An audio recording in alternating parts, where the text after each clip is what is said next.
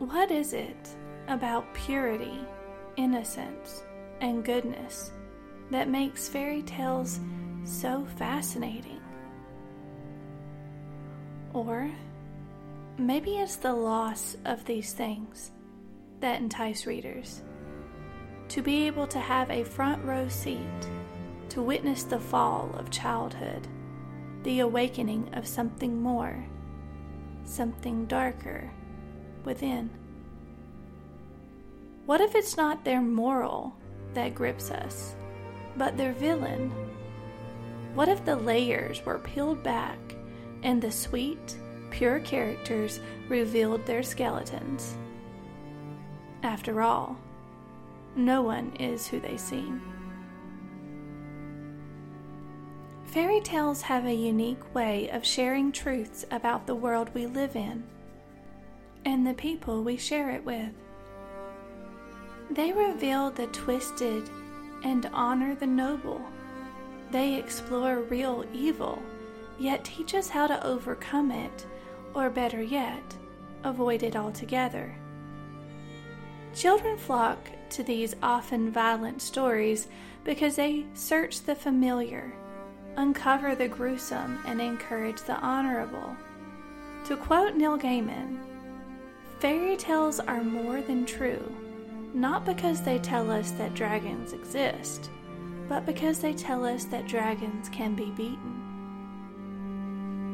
Most of us were introduced to the magic of fairy tales by Disney movies. The very first full-length animated fairy tale ever made was Snow White in 1934. It took 3 years to complete and changed the story of fairy tales in modern culture. But allow me to twist things a bit further. The topic of our story today isn't the Snow White we grew up with. It's a different Snow White, and her sister, Rose Red. Despite their tale not being as widely known, it is perhaps the most relevant story the Grimms ever told. To introduce us to the main characters, here's a poem by Fran Lindsay. My sister glows out at me, white blush of mirrors in her mouth. Glass fruit on my table, ripe roses on hers. Books, I read fables, until she is the myth and I am the moral, suffering, ugly, and good. I rest then while she reads aloud of her happiness. I have one place mark for my autobiography. If we were twins, we were different confessions to the same lie.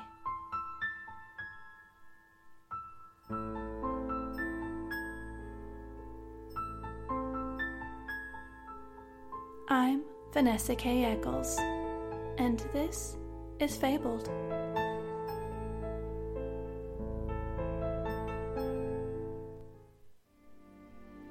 A thick black ribbon hung from her snow-white wrist, an elegant tight bow on top. Her golden hair hung down her back like a ray of sunshine, with eyes the color of a full moon. I had wanted to be like Adara my whole life, I thought, as I tugged a tangle from my curly red locks and tried to tuck it behind my ears neatly. It's been a strange day, I said, slouching and sighing. I've given up on it. Adira snickered and side-glanced me. What do you mean? I mean, I said, shifting on the stool, that this day has been odd, don't you think? Adira folded the last piece of laundry and placed it carefully on the tower of the other folded pieces in the wicker basket. It's been a day. Now, what does that even mean? She shrugged her narrow shoulders up once and then let them fall, her eyes moving to the planked floors. I simply mean that it's been a benign day, not good or bad, just plain. plain. It's been more than The kettle on the stove whistled a high-pitched tune that sent a quiver down my spine. Adara got up to tend to it, raising it from the wood-cooked stove, then nearly closing the damper. She grabbed a knitted pot holder and sat it and the kettle on the small wooden table in front of the window. Unlatching the panes, she opened the 2 panels, allowing a breeze to blow inside. The sun had fallen behind the trees. Night was coming fast. "I love this time of day," she said and poured us the tea. "The earth becomes quiet, and people are cozied up in their homes, waiting to meet their dreams." I glanced out, considering her words. They sounded lovely, but they didn't move me. I hate this time of day. My strong use of language jolted her, and her icy blue eyes bore into me. I much prefer the daytime, especially the summer, when we're able to gather berries and spend the nights in the forest, lying amongst the wild flowers. Adara sipped her tea carefully. I, feeling suddenly uneasy with my lack of dainty manners, mimicked her and took a drink. Too fast, apparently, because the warm liquid splashed on my lips. She watched as I quickly wiped it away with the back of my hand. "Rory, you needn't be afraid of the winter or the night." Her words were as cold as her eyes as they fell on me. A shiver tickled up my back, causing me to sit up straight and caress my arms for warmth. Adara was never cold, but I had always been sensitive to cooler temperatures. The lace curtain danced in the breeze like a woman, wild, her dress flowing from this world to the next, ghostly. "Do you think it's possible that the world's cycles could be stopped?"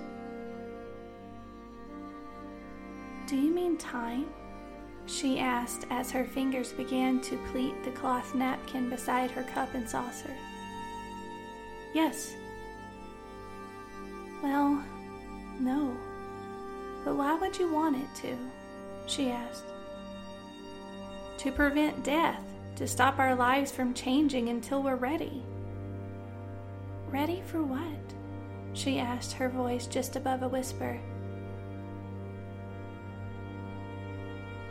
"Just to become more prepared, I suppose." My green eyes locked on her blue ones. Despite our sea of differences, she was my closest person. And I didn't want anything to change. Life was good. It was beautiful in the here and now. She reached to me, her hand landing softly on top of mine. The black ribbon tickled my wrist. "My dear Rory, nothing will ever separate us." "But something is coming." I leaned in and whispered.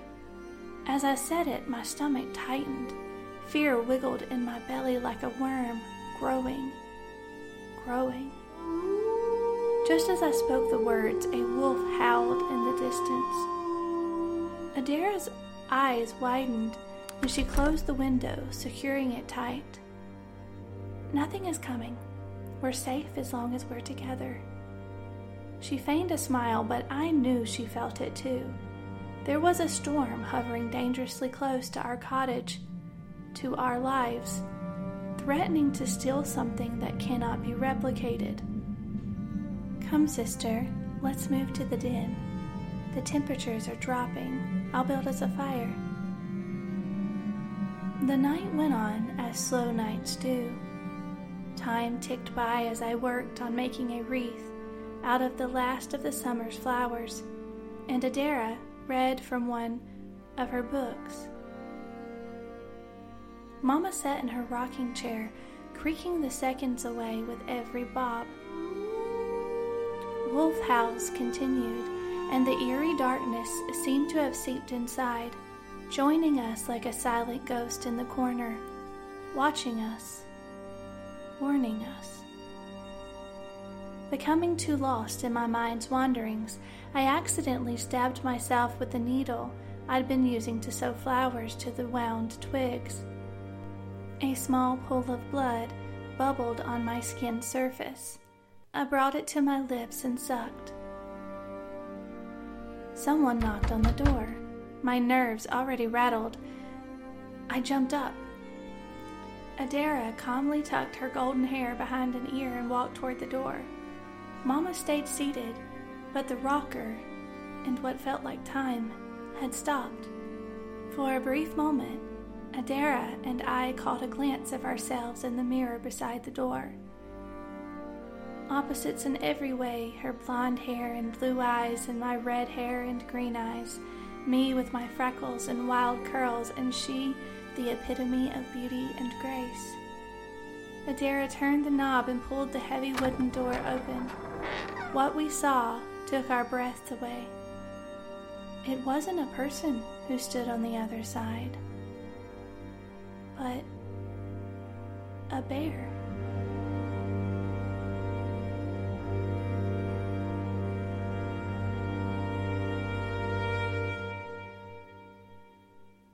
Snow White and Rose Red was added to the Grimm's collection in 1837. In the tale Snow White and Rose Red, the two girls live deep in the forest with their widowed mother. Snow White is a fair-haired, fair-skinned, quiet, domestic type. She is shy and spends a lot of time indoors doing housework, reading, and helping her mother. But Rose Red is completely opposite. She is outspoken, extroverted, and prefers to spend time outside. But despite their differences, the two of them are close friends. On a cold winter night, as the three women were in their cottage, a knock comes to the door. The girls open it and see a bear.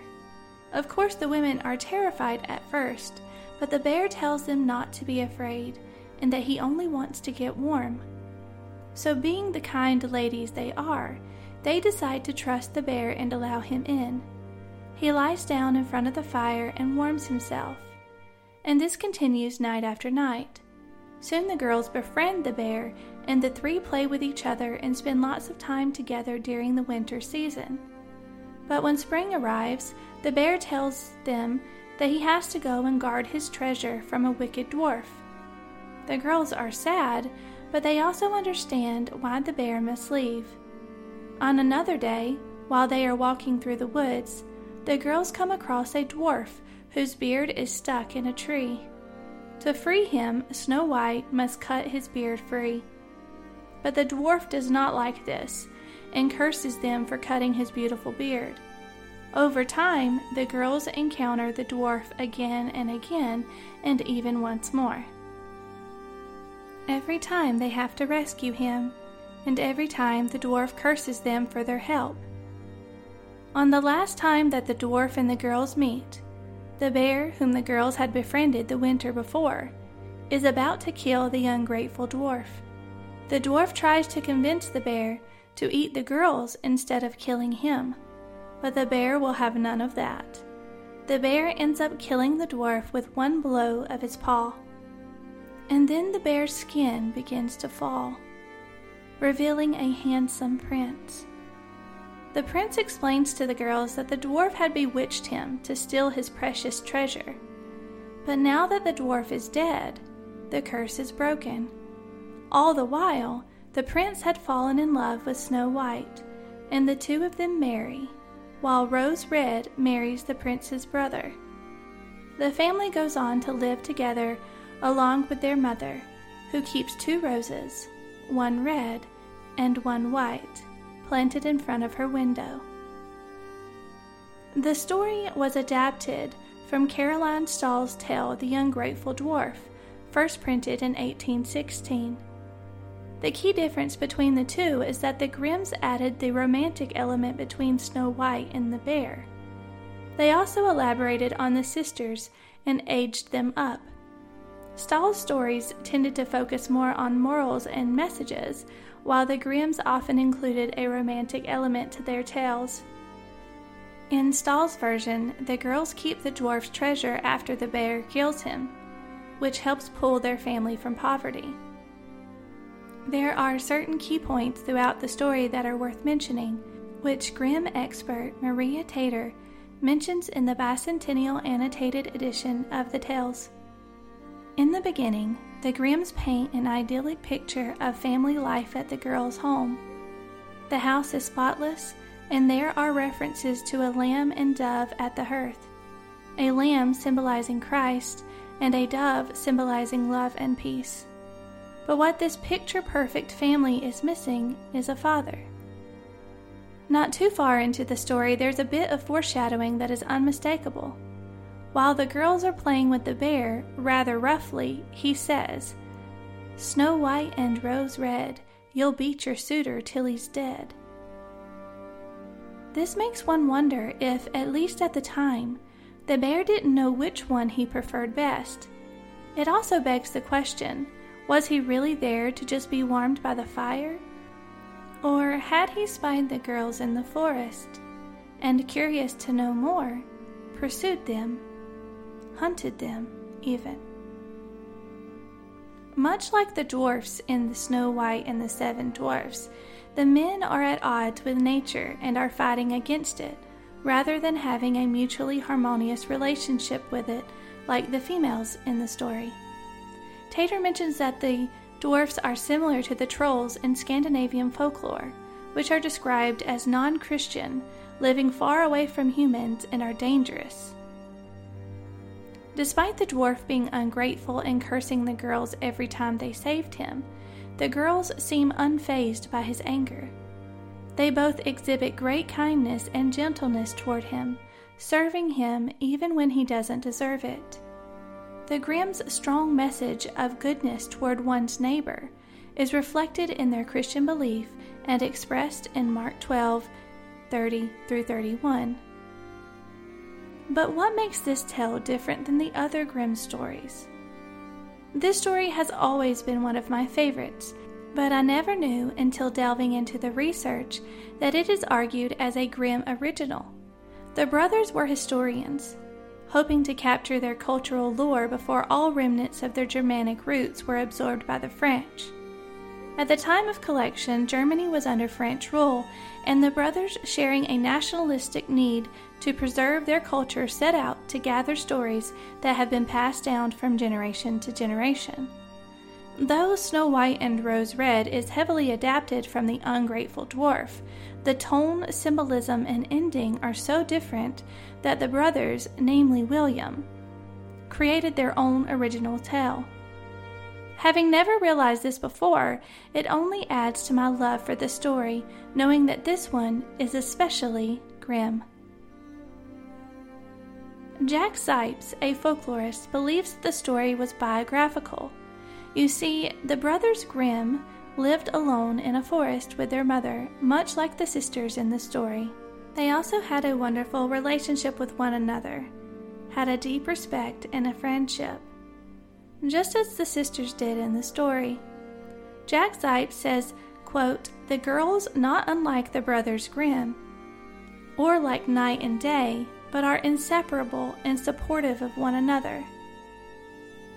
Could this be why the girls are friendly even though they're opposite, which is very different from most sibling relationships in the fairy tales? He goes on to say, "The treasures of a realm are restored to the rightful owners. The girls enter into new unions but remain inseparable. Their mother, as cultivator of their home and heritage, stays with them, and their tradition flourishes." Knowing what we know about the Grimms and their devotion to tradition, this seems very possible. Unlike Jack Zipes, Bruno Bettelheim looks at the story in psychosexual terms. The two male figures in the story, the bear and the dwarf, represent the opposite side of human nature, the good and the evil. But Bettelheim says the tale implies, quote, "both friendly and disgusting aspects to our natures. And when we rid ourselves of the latter, all can be happiness." At the story's end, the essential unity of the protagonist is restated by Snow White's marrying the prince, and Rose Red, his brother. Bettelheim goes on to say that the story's protagonists have been split into two, and that the girls and the men in the tale complement one another. The females in the story must first deal with overcoming evil to get to good. For example, they must first take care of the dwarf so that they can reap their reward of a prince or princess. Bettelheim suggests that stories like this one are about a girl needing to change her attitude about sex from, quote, rejecting to embracing it. He earlier stated that, quote, it is the heroine's affection and devotion that transform the beast into its human form. Maria Tater takes a different approach. She believes it is useful to understand how the story speaks to children on a moral ground. For example, readers of Snow White and Rose Red will see two girls with exemplary behavior. They are kind to their mother, keep a clean house, have servants' hearts, and will help people no matter what. The story also shows a healthy family dynamic. In the end, the girls live together with their mother and essentially live happily ever after. Though the girls were playful with the bear, their everyday lives seemed to be fairly pure, lacking much mischief. And unlike the Little Red Riding Hood story that we discussed in episodes 5 and 6, these girls are on the straight and narrow. They're not going against the grain or breaking any rules. In fact, their mother encourages their relationship with the bear. Going back to Bruno Bettelheim's suggestion of a psychosexual relationship between the heroine and a beast, it's essential to understand what folklorists call the animal groom. The most popular of these tales is The Beauty and the Beast. It is in falling in love that a curse is broken and the beast becomes the prince, or the groom. This sometimes occurs vice versa, but much like The Beauty and the Beast, Snow White's involvement with the bear transforms him into something better. Bettelheim explains, quote, much more popular and numerous are tales which, without any reference to repression which causes a negative attitude to sex, simply teach that for love, a radical change in previously held attitudes about sex is absolutely necessary. What must happen is expressed, as always in fairy tales, through a most impressive image. A beast is turned into a magnificent person. There are typical traits in animal groom stories. First, we initially don't know why the groom has been changed into an animal. Second, some type of magical character has done this to the groom. And third, it is a parent who causes the connection between the heroine and the beast. In our story here, the beast does not behave as much like an animal as he does a gentleman, which is another reason why Snow White and Rose Red is such a unique tale. I'll tell you my thoughts about the story after this quick promotion of another fabulous podcast. Hey there, I'm Jennifer, and I host Haunted Happenstance, a creepy and quirky little audio drama set in a historic residence in Boston, Massachusetts. You see, I've always loved a good ghost story, and as it turns out, ghosts have always loved me too. Convenient? Maybe. Coincidence? Perhaps. But I think it's a bit more than that. Let's see if you agree. So sit back and get ready to join me, and my neighbors, for some truly spooky tales that can only be explained as Haunted Happenstance. You can find us on Apple, Spotify, Stitcher, or wherever else you find your podcasts. Though the story isn't popular in modern retellings, it is much more relevant than we give it credit for. It's often overshadowed by the other Snow White tale. The moral of the story being that kindness and goodness reap amazing rewards is still a truth we all want to believe. And its independent female characters aren't damsels in distress. Instead, they play active roles in their futures and in their relationships. In fact, William added an element to this story that seems to negate the warnings in most other fairy tales. The girls are encouraged to roam the woods alone. We've discussed the perils of being a girl alone in the woods before, So something about this seems a bit off. The story says that an angel protects them in the forest because they are good children, so they have no need to fear any evil. That doesn't mean they won't encounter it, though, as the dwarf is the symbol of evil in the tale. To a modern reader, the Grimms, in arguably their only original tale, seem to be advocates for young women exploring the unknown world around them as long as they remember the good they've been taught. Also, the fact that the girls have one another and are always together speak to that we as people are stronger in relationship with others rather than tackling the world alone. Despite there being promises of marriage and of happily ever afters at the end, I have a feeling that these ladies weren't done having adventures in the dark, dark wood. I wonder what other evils they met in life and how their sisterly bond overtook them. Perhaps they too, at some point, as we all have on occasion, played the villain. Now there's a story.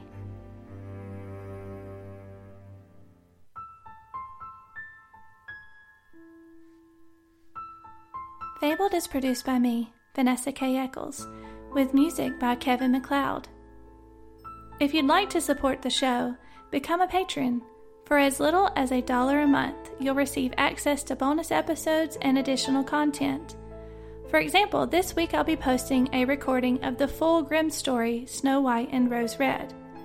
Your kindness and generosity help cover all the costs involved with producing both the podcast and my books. Be sure to check out the show notes for additional reading on the topic.